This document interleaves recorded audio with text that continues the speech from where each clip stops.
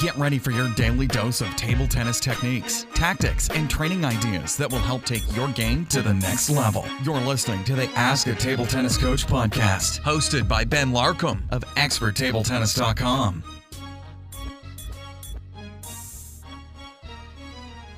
This is episode number 36 of the Ask a Table Tennis Coach podcast, and today's question is all about how to switch between your backhand and forehand strokes. The question comes from Sharad, and he asks, "Hey Ben, you had a video on grip where you were talking about pinching the racket with the thumb and the index finger. I would like to know if you still need to change grips between forehand and backhand, because I'm having difficulty with the switchover. Also, how far up the handle would you hold the grip? And are you supposed to tense up when touching the ball?" Okay, so firstly, the video that Sharad is talking about is called How to Improve Your Shake Hand Table Tennis Grip. You can find that on YouTube. I did that a couple of years ago, and it's had quite a few views, and that came from 11 weeks of me basically playing around with my grip, reading things, watching things online, and just trying out some different things, because I'd always had grip problems as a player. I was never really comfortable with the grip that I was using. I'd change it from time to time and it never really felt right. But after spending that time doing that was back in January 2015, I think, I made some real progress there, and I felt a lot more comfortable with my grips. So I decided to make a video kind of sharing my thoughts.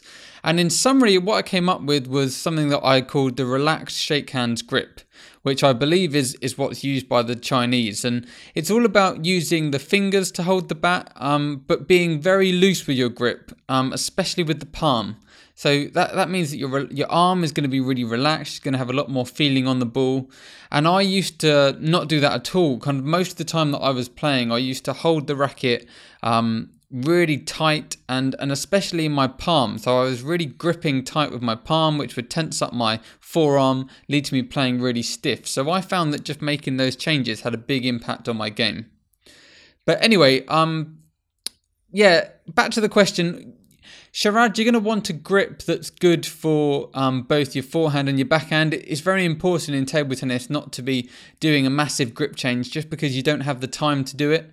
So I always see that when tennis players start playing table tennis, they tend to have this big grip change just because that's what they're used to from tennis, where you've got the time to kind of, hold the racket in your left hand and shuffle it around a bit and then play a different shot. In table tennis, there's no time for that at all. You need to have a grip that's good for both, or just a tiny, tiny change. So if you look at someone like Ma Long, I believe that he puts his thumb up a little bit higher on the backhand, so he is making a tiny adjustment with his grip, but in general, the grip is staying the same. That adjustment is really quite subtle.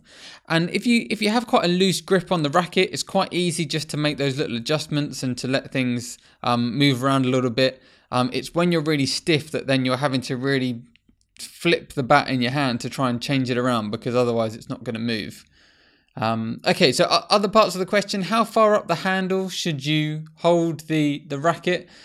I would say that most players that ask me about grip problems, I'd say that they're holding it too far down. They're too far down the handle.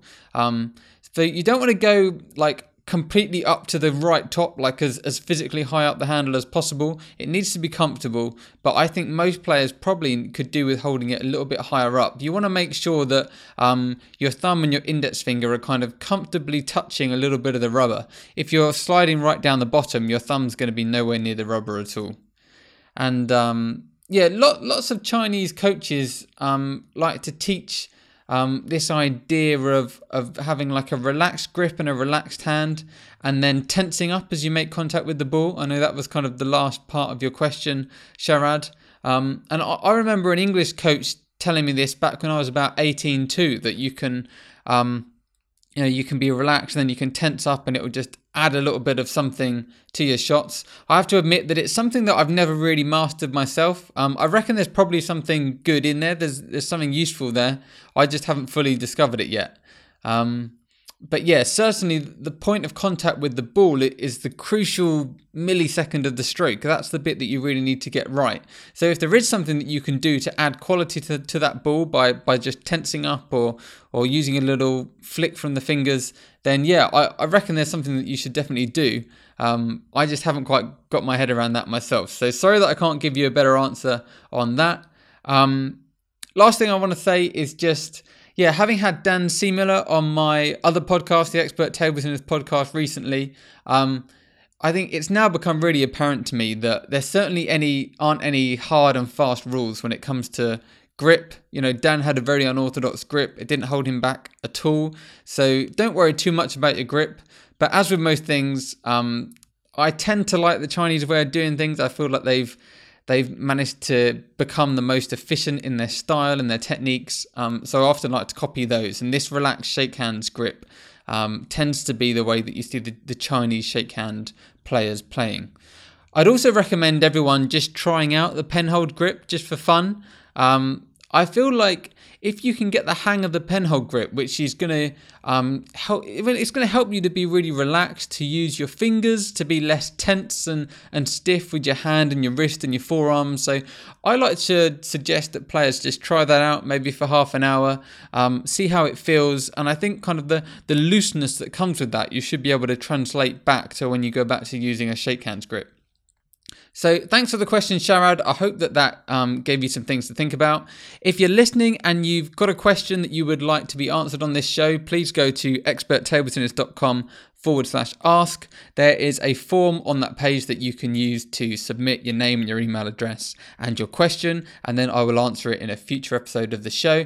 Please also go and visit our sponsor, tabletennisuniversity.com. If you're looking for any online table tennis coaching, they've got video courses from some of the world's best coaches. Definitely go and check that out. You can sign up as a free member and get access to all of the free content there. Doesn't cost you a penny.